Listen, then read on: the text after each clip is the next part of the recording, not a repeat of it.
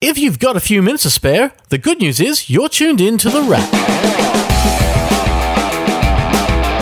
For the last day of June this year, this is The Wrap, Australia's fastest serving of technology delivered right to your ears. And this week that serving comes with good news and bad news, because a lot has happened and it's kind of divided. Let's start with the bad news, because it's always good to get the bad out of the way so we can end on a bit of a high note. First, there's trouble in paradise if you normally approach the internet with your head in the sand. With the ostrich move, rarely a good thing to do, especially when there are so many dangers lurking.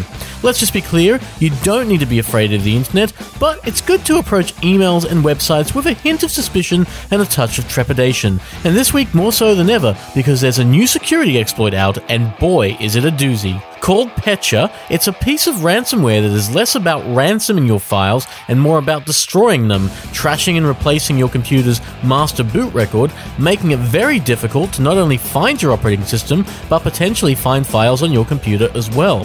This is different from your regular run-of-the-mill piece of ransomware too, because while they're still bad when they lock up files you like and don't unlock them until you pay that ransom, hence the name, Petcha is more about destroying your computer than asking you to pay up, though variants may actually do that as well. While we've heard it initially targeted Europe, Petcha has managed to break free, making its way to Australia and America and turning it into a serious threat. In fact, the security whiz kids at Kaspersky Labs told Picker that ransomware threats shouldn't be taken lightly in Australia because our country has amongst the highest ransomware statistics last year, telling us that on a scale of 1 to 10, the danger level involved in a ransomware attack is 11. That's a pretty serious issue, and so with this thing spreading over email, you're advised to check through those emails carefully and don't open attachments unless you know what they are and who sent them. Oh, and make sure you get some internet security on your computer, because that's obviously the first actual line of defense, followed by the education of not clicking and downloading what you don't need. Now, Petcha is one bit of bad news, and there's also one other, because if you use Pandora's online customizable radio service in Australia, you won't be for much longer. This week, Pandora Australia announced that it would be pulling the plug on local operations, shutting up shop today, and shuttering the service for Australians in the coming weeks. That's bad news if you're one of the million or so Aussies who relied on a digital radio service, one of the first of its kind that allowed you to shape a radio station based on your own musical preferences, simply by starting with an artist, a song, or a style, and hitting thumbs up or thumbs down on tracks you liked or maybe didn't. In a few weeks, though, it may not matter. While Pandora wouldn't return our request for comment on what Australian subscribers will be able to do, the company did tell us it was focusing on its business in the United States and would wind down its service for local listeners shortly. That means if you do subscribe, you might want to try out a different service in Spotify, Apple Music, Google Play, Tidal, something else really, because when August comes, you might be lucky enough to still be connected to Pandora, but it wouldn't surprise us to see a geo-block go into action like it did from 2007 to 2013. So you've had your bad news, so let's get stuck into the good news. And this week, the news is good as the old phone makers are coming to life and returning to Australia. First up, there's Motorola, a name that practically means mobile phones in this country. In truth, Motorola has been around for a while, but this week the Hello Moto, StarTech and Razr brand has a few more varieties launching. First, there's the new Moto Z2 Play, a not quite flagship that offers a super thin 5.9mm thickness and yet manages to still keep the 3.5mm headset jack, providing a 5.5-inch Full HD screen, 64GB of storage, a microSD slot, and a 3000mAh all-day battery. The big deal with the Z2 Play isn't the specs or how thin it is, it's the Moto mods, Motorola's accessories that snap onto the back of the phone, just like they did with last year's Moto Z and Moto Z Play.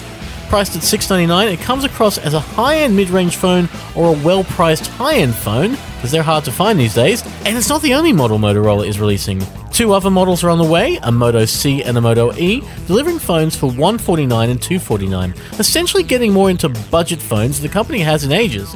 In fact, the Moto C is the one that interests us most, getting an Android 7 smartphone down to a $149 price point at the expense of the screen.